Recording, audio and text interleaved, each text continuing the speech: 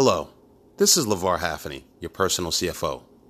I help my clients operate, expand, and exit their businesses profitably. Today, I'm going to give you 3 things that investors look for.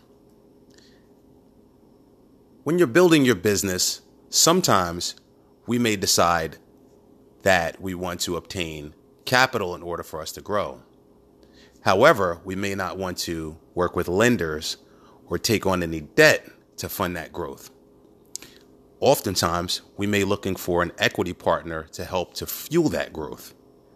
Now, we may not mind giving up a percentage of ownership in order to bring on the right equity partner who can not only provide us with capital, but someone who can provide us with access to their network and also expertise. The first thing that investors look for is opportunity.